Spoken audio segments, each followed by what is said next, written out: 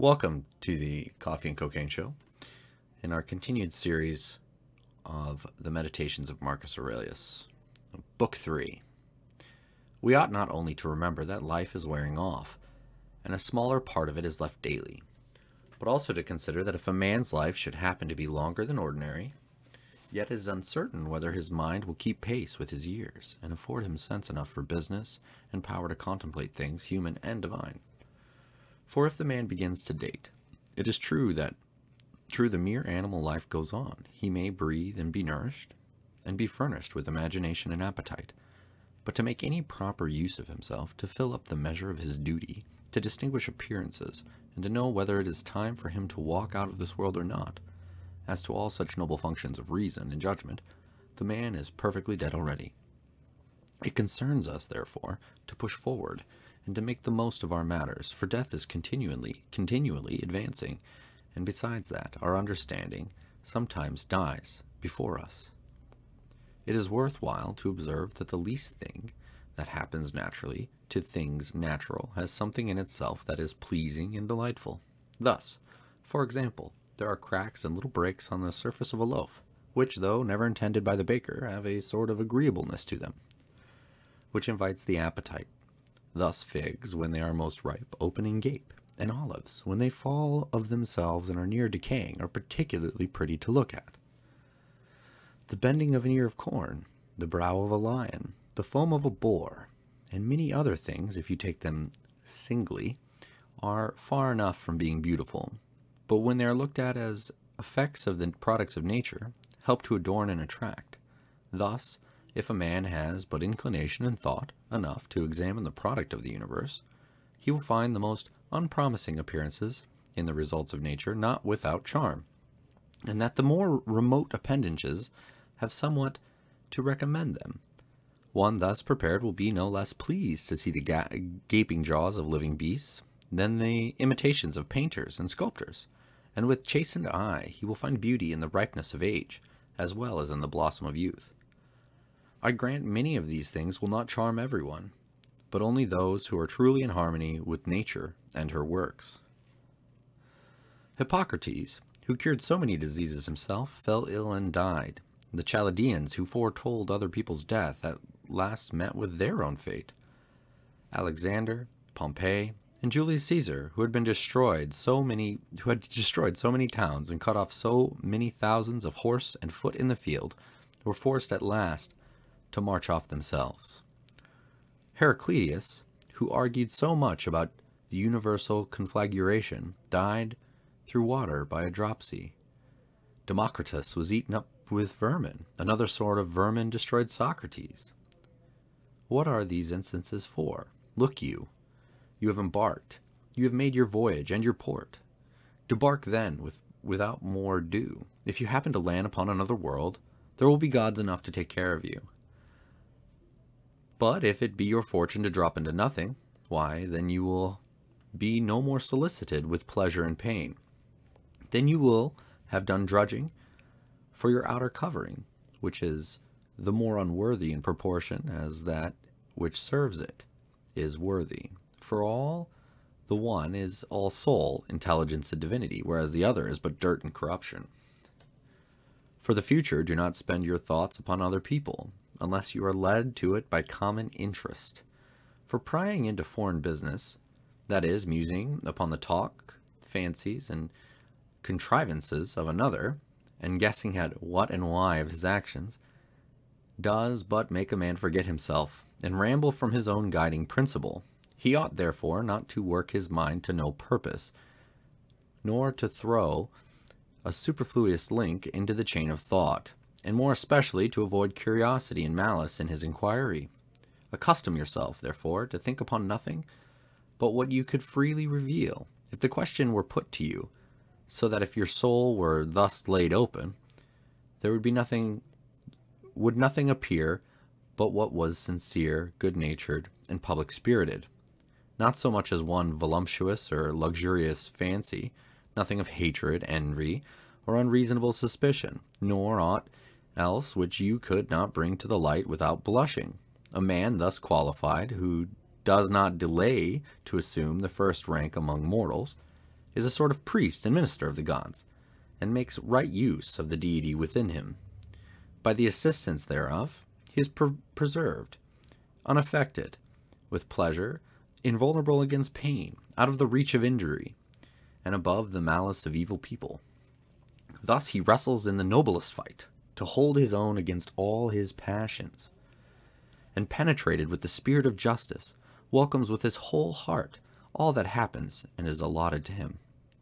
Never mind other people's speech, thoughts, or actions, unless public necessity and general good require it. No, he keeps himself to his own business, and contemplates that portion of the whole allotted to him by the fates, and endeavors to do the first as it should be, and believes that his lot is good, for every man's fate is suitable, since it is suited to him. He considers that the rational principle is akin in all men, and that general kindness and concern for the whole world is no more than a piece of human nature. Not that every one's good opinion is not worth gaining, but only that of those who seek to live in accordance with nature. As for others, he knows their way of living, both at home and abroad, by day and by night, and their companions in their evil way of life, and he bears it in mind. And why, indeed, should he value the condemnation of such people, who are not even able to please themselves? Be unwilling, selfish, unadvised, or passionate in anything you do. Do not affect quaintness and points of wit. Neither talk nor meddle more than is necessary. Take care that the divinity within you has a credible charge to preside over, and that you appear in your character of your sex and age. Act like a Roman emperor that loves his country, and be always in readiness to quit the field at the first summons. And ere you claim your discharge, manage your credit so that you need neither swear yourself nor want a voucher. Let your air be cheerful. Depend not upon external support, nor beg your tranquility of another. And in a word, never throw away your legs to stand upon crutches. If, in the whole compass of human life, you find anything preferable to justice and truth, to temperance and fortitude, to a mind self-satisfied with its own rational conduct, and entirely resigned to fate, if, I say, you know anything better than this, turn to it with your whole soul, and enjoy it, accounting it the best. But if there is nothing more valuable than the divinity implanted within you, and this is the master of its appetites, examine all of its impressions, and has detached itself from the senses, as Socrates used to say, and show itself submissive to the government of the gods, and helpful and benevolent to mankind.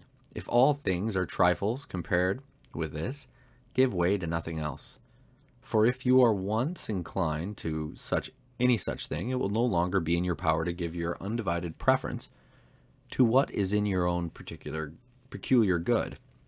For it is not lawful that anything of any other nature, as either popular applause or powers or riches or pleasures, should be suffered to contest with what is rationally and politically good.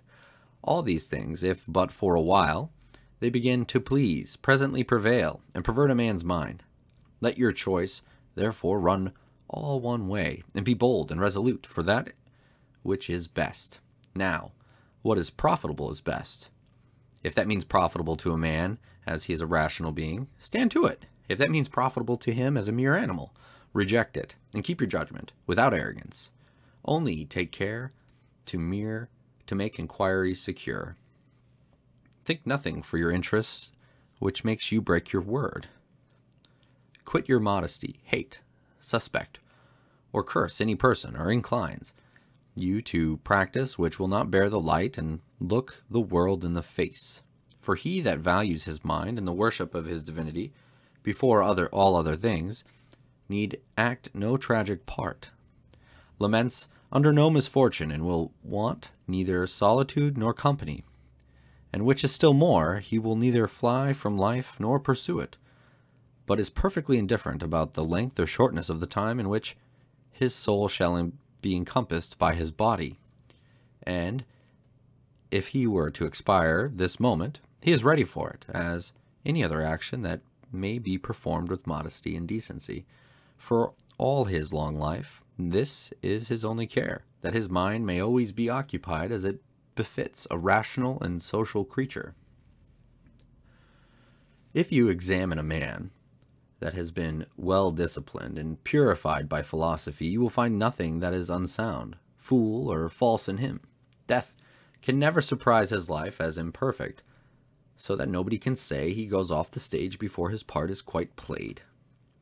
Besides, there is in him nothing servile or affected. He neither attaches himself too closely to others, nor keeps aloof from them. He is neither responsible to them, nor does he avoid them. Hold in honor your opinionative facility, for this alone is able to prevent any opinion from originating in your guiding principle that is contrary to nature or the proper constitution of a rational creature. Now, a rational constitution enjoins us to do nothing rashly, and to be kindly disposed towards men, and to submit willingly to the gods. As for other speculations, throw them all out of your head, expecting those few precepts above mentioned, remembered withal that every man's life lies with all the present, which is but a point of time. For the past is spent and the future is uncertain. Life moves in a very narrow compass, yes, and men live in a small corner of the world, too. And the most lasting fame will stretch but only a sorry extent. For alas, poor transitionary mortals who hand it down know little even of themselves, much less of those who died long before their time. To the foregoing hints, you may add this which follows. Make for yourself a particular description and definition of every object that presents itself in your mind, that you may thoroughly contemplate it in its own nature, bare and naked, wholly and separately, and in your own mind call itself in the parts of which it is composed, and into which it will be resolved by its own and proper name. For nothing is so likely to raise the mind to a pitch of greatness as the power truly and methodically to examine and consider all things that happen in this life, and so to penetrate into their natures as to apprehend at once what sort of purpose each thing serves, and what sort of universe makes use of it, what value it bears to the whole, and what to man, who is a citizen of that great capital, in respect of which all other towns are no more than single families. What is this object which makes an impression on me? How long can it last? What virtue does it require of me? Is it of good nature, fortitude, truth, simplicity, self-sufficiency, or any of the rest? On each occasion a man should be ready to pronounce, this was sent me by heaven, this by destiny, or the combination of fate, or by one of the same clan or family or company as myself. Who knows what is natural for him? But I do know, therefore I am just and friendly to him, and treat him accordingly to the laws and nature of our communion. However, in things indifferent, I take care not to rate them accordingly to their respective value. If you will be governed by reason and manage what lies before you with industry, vigor, and temper, it will not run out after new distraction, but keep your divinity pure, even as though you must at once render it upon you again, your mind staunch and well disciplined, as if this trial of behavior were your last, and if you will but cleave into this, and be true to the best of yourself, fearing and desiring nothing, but living up to your nature, standing boldly by the truth of your word, and satisfied therewithin, then you will be a happy man. But the whole world cannot hinder you from doing so. As surgeons always have their instruments and knives ready for sudden occasions, so be you always furnished with rules and principles to let you into the knowledge of things human and divine, remembering even in your slightest action the connection between two have with each other. For without a regard for things divine, you will fail in your behavior towards men. And again, the reasoning holds for the other side of the argument. Wander at random no longer, alas! You have no time left to pursue your diary, to read over the Greek and Roman history, or so much as your own commonplace book, which you collected to serve you when you were old. Hasten, then, towards the goal. Do not flatter and deceive yourself. Come to your own aid while yet you may, if you have a kindness for yourself. Men do not know in how many senses they can take the words to steal, to buy, to sow, to be quiet, to see what should be done. For this is not affected by the eyes, but by another kind of vision. There are three things which belong to a man: body, soul, and mind. Sensation belongs to the body, impulse to the soul, and reason to the mind. To have the senses stamped with the impression of an object is common to brutes and cattle. To be hurried and convulsed with passion is the quality of beasts of prey and men of pleasure, such as Phalaris and Nero, of atheists and traitors too, and of those who do not care what they do when no man sees them.